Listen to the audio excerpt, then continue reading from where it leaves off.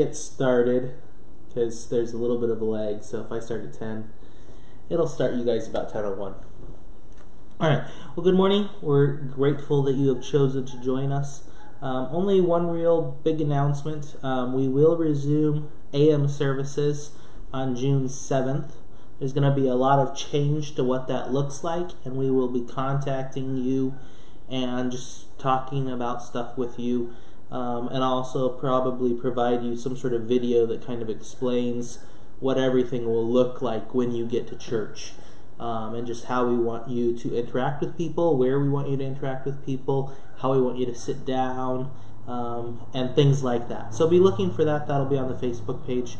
And also, if you have pre-existing conditions or don't feel comfortable with rejoining us on June 7th, don't feel pressure, as right at the beginning of all this, we bought the Mevo camera, and the Mevo camera will allow us to continue to broadcast the AM and the PM services on Sundays when we resume PM services. So all the services are going to continue to be live streamed via the church camera. So You'll miss out probably on the singing, because singing brings in all sorts of other complications and difficulties with recording, but you will be able to continue to hear the services.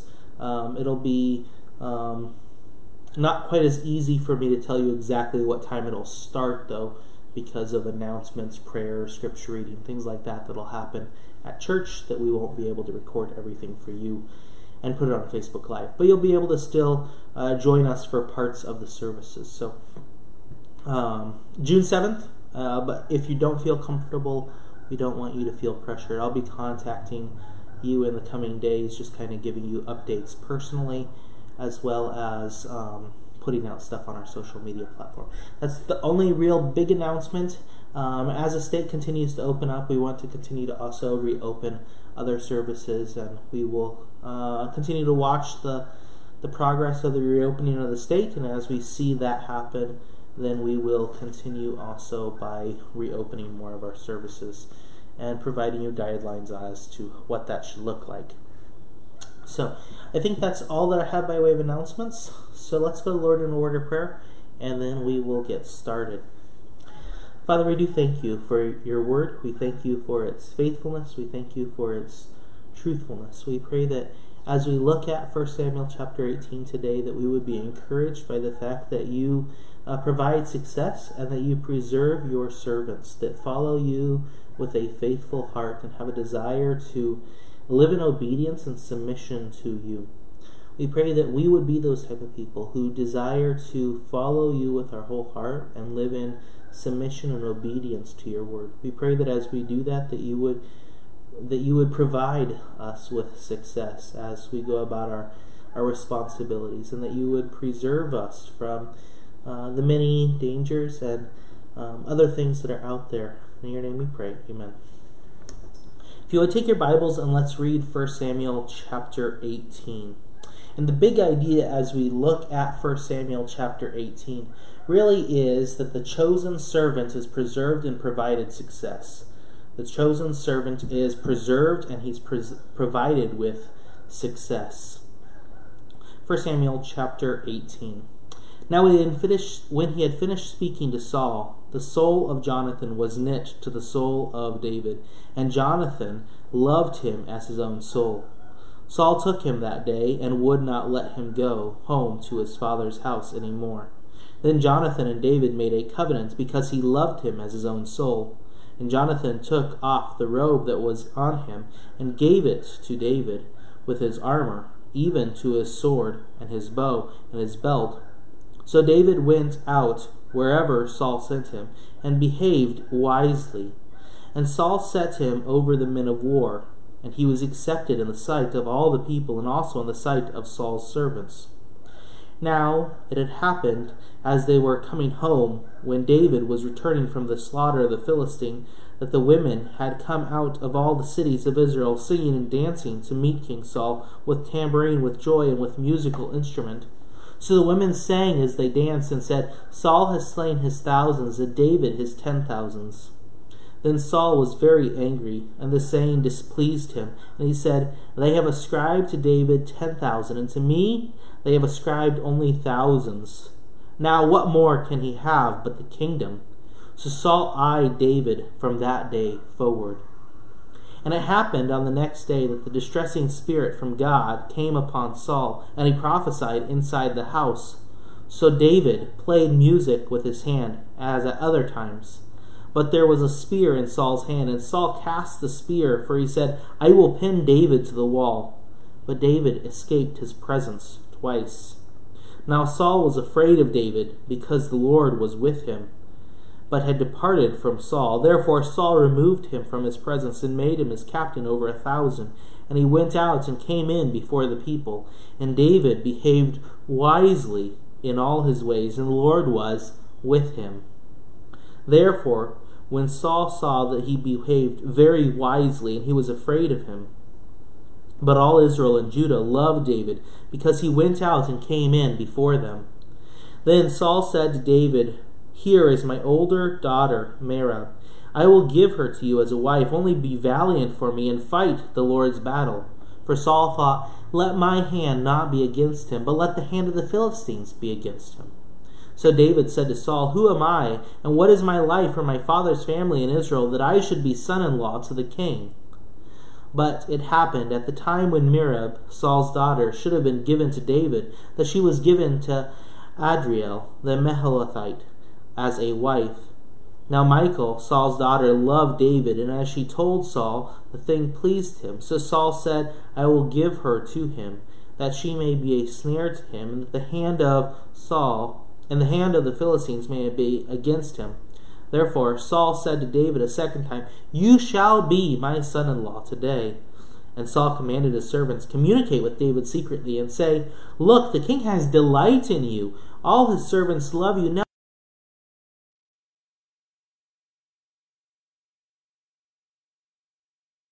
David said, Does it seem to you a light thing to be a king's son-in-law, seeing I am poor and lightly esteemed man?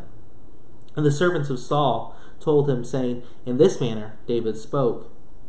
Then Saul said, Thus you shall say to David, The king does not desire any dowry, but 100 foreskins of the Philistines to take vengeance on the king's enemies. But Saul thought to make David fall by the hand of the Philistines. So when his servants told David these words, it pleased David well to become the king's son-in-law. Now the day had not expired. Therefore David arose and went, and he and his men, and killed 200 men of the Philistines. And David brought their foreskins, and they gave them in full count to the king, that he might become the king's son-in-law. Then Saul gave him Michal his daughter as a wife. Thus Saul saw and knew that the Lord was with David, and that Michal, Saul's daughter, loved him. And Saul was still more afraid of David. So Saul became David's enemy continually. Then the princes of the Philistines went out to war, and it was whenever they went out that David behaved more wisely than all the servants of Saul, so that his name became highly esteemed. Let's go to Lord in a word of prayer. Father, we do thank you for this passage. We pray that as we look at it and as we examine the truth of this passage, that you would encourage our hearts with the truth, and that you would challenge us to live lives that follow your example that you've given us in the life of David. In your name we pray. Amen. As I've said earlier, the big idea or the theme of this passage is the chosen servant is preserved and provided success. Earlier in the passage, in chapter 13, we saw that God told Saul that he has been rejected from being king. Why? Because he doesn't follow after God. He doesn't live in obedience to God's word. And so he's going to be replaced with somebody who does follow after God's word. In chapter 15, Saul's family line is completely rejected. And chapter 16 shows us a man who is after God's heart, who is anointed as king. Chapter 17 then opens and shows us that not only does God see that indeed this is the right person, but in fact he's living it out on a day-to-day basis. And it's being demonstrated not just to the king's household as in chapter 16. By the end of chapter 16, David is pleasing Saul. Why? Because God is with him, and they see that there is an outward change in this man because of his inward character. In chapter 17, his inward faith, his character, his belief, his trust in God leads to a great victory by the Lord. And now in chapter 18, we see that because he is the chosen servant, and he is the chosen servant, he is qualified to be a servant of God because of his heart, his character, who he is. Because of that, God is going to provide him with success, and that is demonstrated by the phrase acted wisely or behaved wisely in the New King James translation. And God also protects him from immense danger, threats on his life. Why? Because he is the chosen servant. Why? Because of his inward character, his faith, his trust in who God is, and the fact that he actually lives out on a day-to-day basis his belief about who God is. He acts in faith. He lives in faith. And if you and I want to be people who are provided success by God, if we want to be people who are cared for by God in that way, that means you and I must demonstrate, we must develop this inward character that David has demonstrated in chapter 16 and chapter 17. If you want to be preserved by God in the midst of hardships, then you and I also must develop this inward character. The text is going to bounce back and forth between this idea that God provides success to God preserves, to God provides success to God preserves, and then it's going to conclude with both of them kind of combined in one little bit in verses 28 through 30. In verses 1 through 5, though, you see this first idea that God provides success for his chosen servant. Jonathan is enamored by David's faith. If you remember, Jonathan is a man who is very much like David. In chapter 14, we saw Jonathan act by faith, and because he acted by faith, and he says, who knows, God might provide great salvation for his people, whether by many or by few. And he acts in faith. Why? Because he believes God's word. God has told them that they're supposed to win the victory. And Jonathan's like, maybe he's going to use 2 men to start this great victory. And indeed he does. And I think Jonathan sees that same type of character in chapter 17 in David's life as he fights Goliath. And Jonathan sees him, and as he comes before his dad at the end of chapter 17, Jonathan's like, wow, this guy loves God and lives by faith just like my desire and my hope and my passion is. And that is really the source of their friendship. That is the basis, that is the bedrock. And so as he hears him, he loves him, not in a bad way, but in a way that is loyal, in a way that demonstrates this shared understanding of a goal. And Jonathan demonstrates his love and his care by providing lavish gifts to David.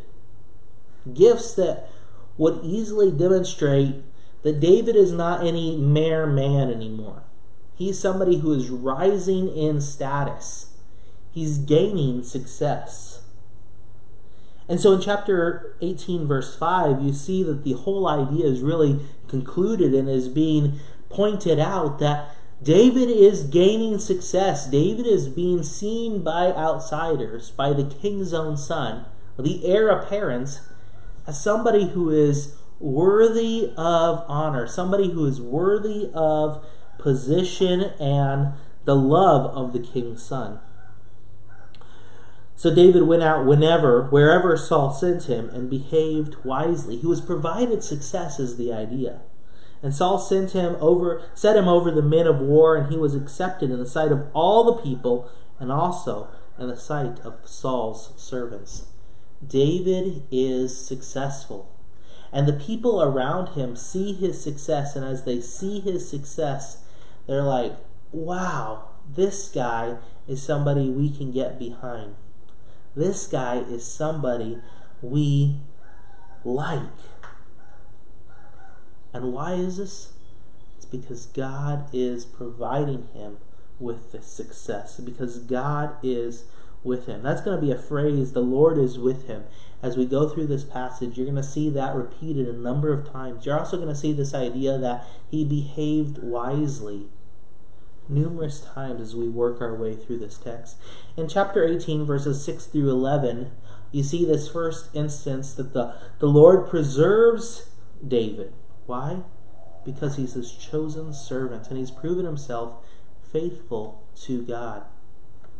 In chapter 18, verse 6, now it had happened as they were coming home, when David was returning from the slaughter of the Philistines, that the women had come out of all the cities of Israel, singing and dancing to meet King Saul, with tambourine, with joy, and with musical instruments. So the women sang as they danced and said, Saul has slain his thousands, and David his 10,000s.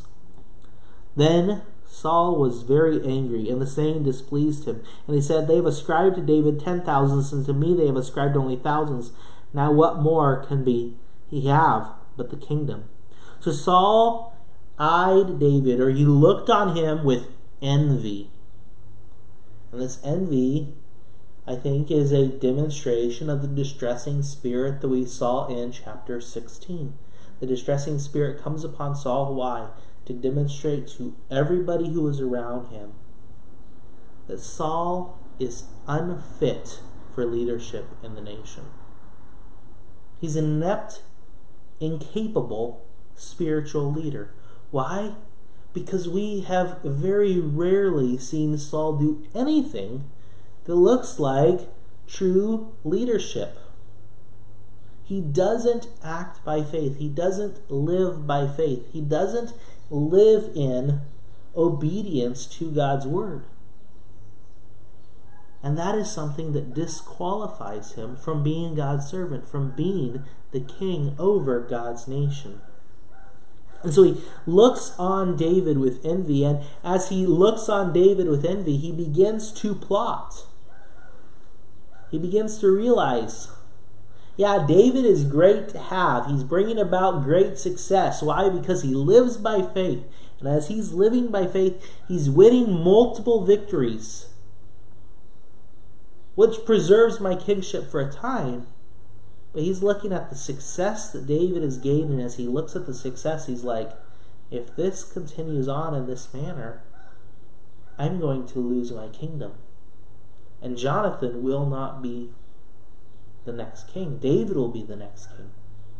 And so he begins to plot, and as he plots, the distressing spirits that we learned about in chapter 16 once again comes upon Saul, and David is once again playing for the king to calm his heart and to soothe his soul. And as he does so, the distressing spirit causes an easily identifiable demonstration to the whole court that this man is unfit for leadership. David is somebody who is living by faith. He's following God in obedience and faithfulness. And because of that, he's bringing about great success, not only for himself, but for the nation. And Saul's servants are seeing that. The people of the nation are seeing that. And as they see that, they're like, this guy is somebody we like. And what is the king doing? Instead of saying, I'm going to put you in a higher position of authority, I'm going to use you to a greater extent because you are behaving wisely and God is with you and God is preserving you and providing you with success, and I want to live by faith and I want the best for the nation as well, and you're providing good things for us. Saul instead chooses to try and kill him, and he says, I'm going to pin him to the wall. But what happens? David escapes. Why? Because of God's grace. Because he is God's chosen servant. God is preserving him, in addition to providing him with success. As the text moves on in verses 12 through 16, you see that David's success grows yet greater.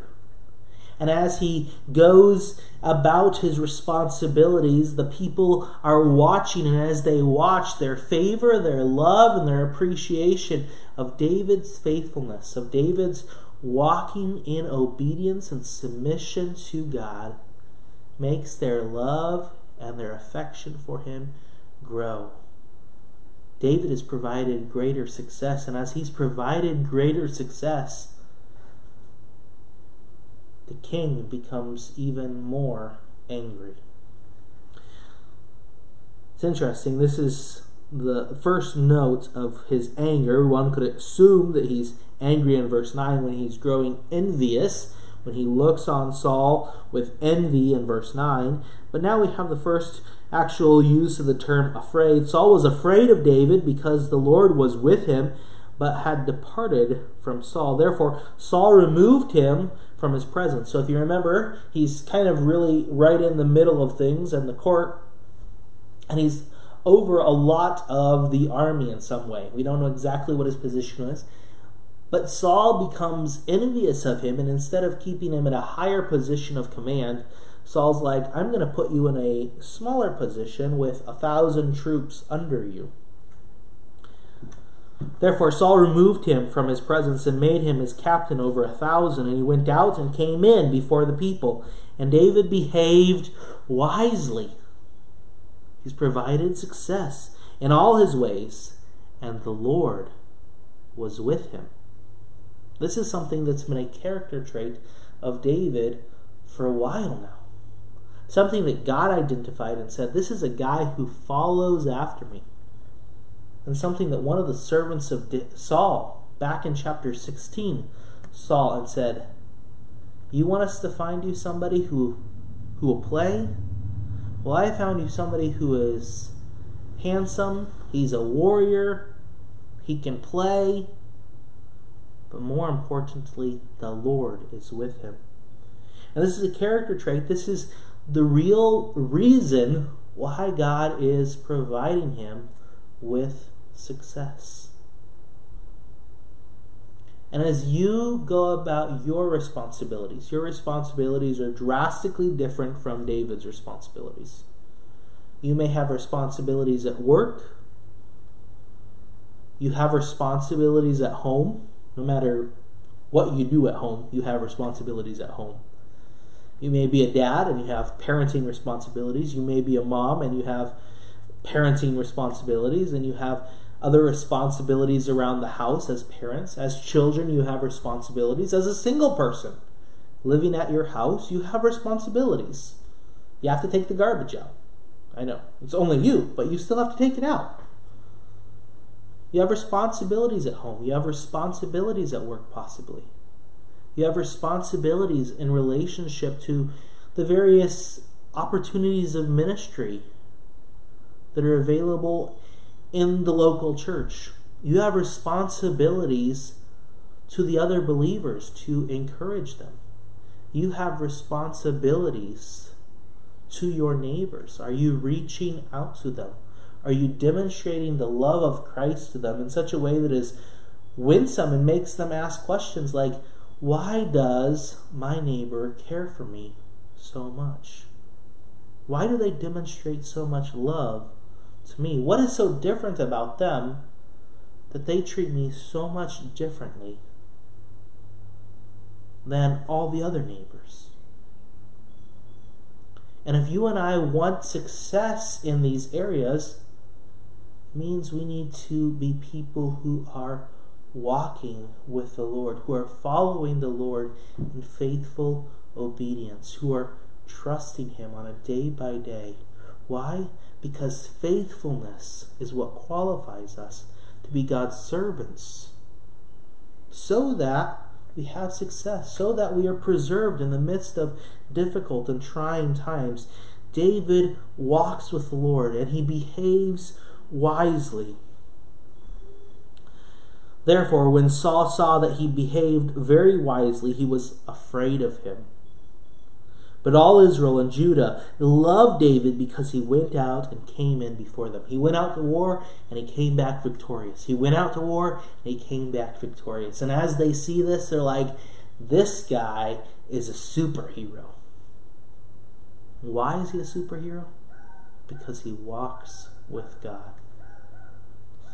And so God provides David increasing success. And as he does that, in verses 17 through 27, once again we see that the Lord preserves David.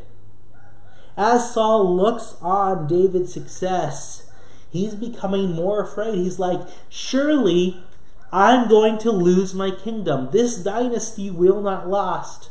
God's promise in chapter 15 will come to pass. I'm going to act so that Jonathan's dynasty is preserved. That's why he's becoming afraid in chapter 18, verse 12. That's why he's becoming more afraid in verse 15. And we're going to see he's even growing more afraid later on in the chapter. Why? Because all his plotting, all his scheming, and his own abilities are not working. Why? Because God is providing success and preserving his servant. In chapter 18, verse 17, Saul wants David to marry his daughter, and David, and Saul's reasoning we see in the end of verse 17 is, let my hand not be against him, but let the hand of the Philistines be against him. The idea is, if he is married to the king's daughter, the Philistines will have a greater reason to kill this guy. And David initially is like, I probably shouldn't be the king's son-in-law because I'm a nobody, really. Yeah, I have popularity, but I have no status, really. I'm not wealthy. My father's family isn't anybody. And actually, Saul changes his mind and doesn't ever fulfill the promise of chapter 17 yet. And he also doesn't fulfill it here. In verse 20, verse 19, but it happened at the time when Merab, Saul's daughter, should have been given to David, that she was given to Adriel the Meholathite as a wife. It's amazing how dishonest this guy is. He is not fit for leadership. It's a direct contrast to David, who is fit for leadership. The Lord is with him. The Lord is providing him success, and the Lord is preserving him even from this possible danger of being married to the royal family. But Saul's not done plotting. Saul's got another idea for how to get David to die. And so he realizes that his daughter Michal really loves David. She's also been watching, just like Jonathan has been watching in the first 4 verses of the passage. And as Jonathan watches, he's like, this guy is a man who walks after God's heart. This is a man who walks in faith and obedience and faithfulness to God. This is a guy who is like me, who pursues what I pursue, who loves God. And as Michal, Saul's daughter, watches David, she's like, this guy is honorable. He's a guy that I could get after. I could love and follow. And when Saul hears about it, he's excited about this idea. And he says in verse 21, yeah, sure, I'll give her to him. But he continues to plot and plan. And so he tells the servants, because he's still kind of hoping that David will get married to his daughter. And when that happens, the Philistines will be like, this guy is target number 0 because he's popular and now he's married into the royal line. And maybe we can get him killed that way. And so Saul tells David through his servants that he wants him to marry his daughter.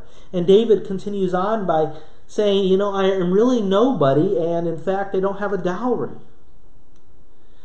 And this is where now Saul plots how he can get David to provide him with something that doesn't cost David any money. And because it doesn't cost him any money, the idea is you can accomplish this. This is an honorable way to earn my daughter. But it also puts David at great risk of his life. Why? Because the idea is go and attack and kill 200 Philistines right now. There's no strategizing or planning this. And so David immediately goes out and Saul wanted him to kill 100, and David goes and kills 200. And he brings them back immediately to Saul's astonishment and shame, because he really wanted David dead. But God preserves him. God keeps him alive.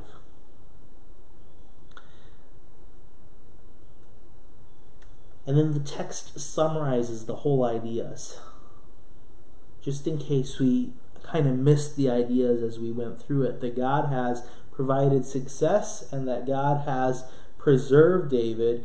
In verse 28 through 30, you kind of get these whole ideas summarized. Thus Saul saw and knew that the Lord was with David, and that Michal, Saul's daughter, loved him. Why? Because God was providing him success. So Saul became David's enemy continually. His anger and his fear is growing. Then the princes of the Philistines went out to war, and so it was whenever they went out that David behaved more wisely. He had greater success than all the servants of Saul, so that his name became highly esteemed. He is gathering success. Why? Because the Lord is providing it. He is being preserved from immense odds. I mean, how many soldiers are able to survive through battles when their king sends them into war and their king purposely wants them dead? It's like Uriah the Hittite, I mean, when David tries this, it works out. I'm not saying that Uriah was a horrible person, but the king wanted this guy dead, and he is doing everything in his power to try and find a way to make sure that David did not return from battle alive. He tried killing him in his own court, but God preserved him. Why? Because he walked by faith, because he lived in obedience to God. And so as we contemplate, what does this passage want from you and I think the big thing is God wants you and I to walk by faith, to live in obedience to God's word, to live in submission to his word. And so it's appropriate for us to ask, what characterizes you? Would it be an accurate representation of you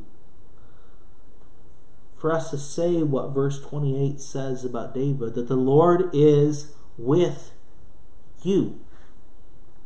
Would it be an accurate representation of us to say that you behaved more wisely, that you were provided success, that you were acting well, and that your esteem is growing, not because of who you are, but because of who your God is? Is that an accurate representation of your character, of who you are? That is what the text wants to be said of you and wants to be said of me. And then we need to realize that God still provides his faithful servants with success. And it looks a lot different than it looked for David. David's getting military success. You and I are not called to a military battle. At least not yet. To my knowledge, nobody at Emmanuel Baptist Church is part of the armed forces. You're not part of that. That is not what God has called you to. But you have lots of responsibilities at your home. You have to shepherd your children's hearts.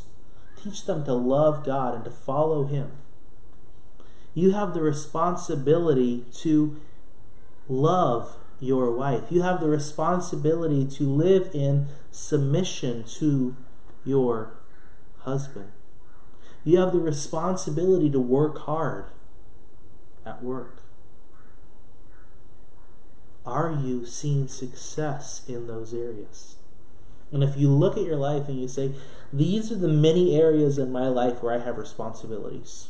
I can't list all of the areas where you have responsibilities, because I have different responsibilities.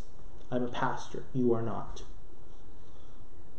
But as we look at the various areas in our lives where we have individual responsibilities, can you say about your areas where you have individual responsibilities that God is providing you with success?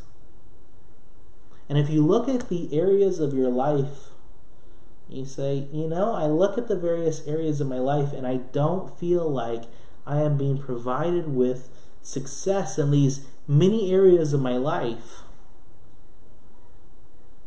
then I think we really need to ask ourselves, am I walking with the Lord? Am I following Him in obedience and faithfulness? And if you're not seeing success, chances are it's because you are not following Him with your whole being. God still provides His faithful servants with protection. And that doesn't mean that we don't die. We will all die. And that doesn't mean that just because somebody dies at an earlier age than somebody else that they weren't walking with God. God sometimes allows us to go through horrible trials, which includes the death of very young people. But these are the ideas, and this is what God wants from us. And so what you and I must do is we must evaluate our lives and say, am I following after God in obedience and in faithfulness to His Word? I would encourage you to spend time this week doing that. Examine your responsibilities. List them out. And rate how you're doing in your various responsibilities in life. And examine your life and say, am I following God in faithful obedience to what He tells me I'm supposed to be doing? And if you're not, repent and seek to be a servant who is qualified because of your desire to live in obedience for service in the various areas of responsibilities that you have. Let's go to the Lord in a word of prayer. Father, we do thank You for Your Word. We thank You for its truthfulness. We thank You for the fact that we are able to come to You and to be reprimanded and changed and pointed in the right direction. We pray that as we see areas in our life where we're not walking in faithfulness, we're not walking in obedience to You, we pray that You would help us to repent and to change and to fulfill our responsibilities as we should. We pray that You would provide us with the success that we desire and that You desire in our lives. In Your name we pray. Amen. We'll have an evening service at 6 p.m. In just a few minutes, we're going to have the Zoom children's meeting. And then after that, there's the fellowship Zoom meeting as well. So we'd encourage you to stick around for both of those. And then 6 p.m. tonight, another service. The Zoom fellowship meeting will begin at 5:30 for that. And I set that up so that you can watch the entire service on Zoom tonight from 5:30 till whenever we get done. That's all. Thank you for joining us. I'm going to give you a few minutes to just kind of turn off your Facebook Live. A couple of you have had problems with the next video that pops up being videos that you didn't want to watch. So I'll give you a couple of seconds and then I'll turn off the live feed. Have a good day.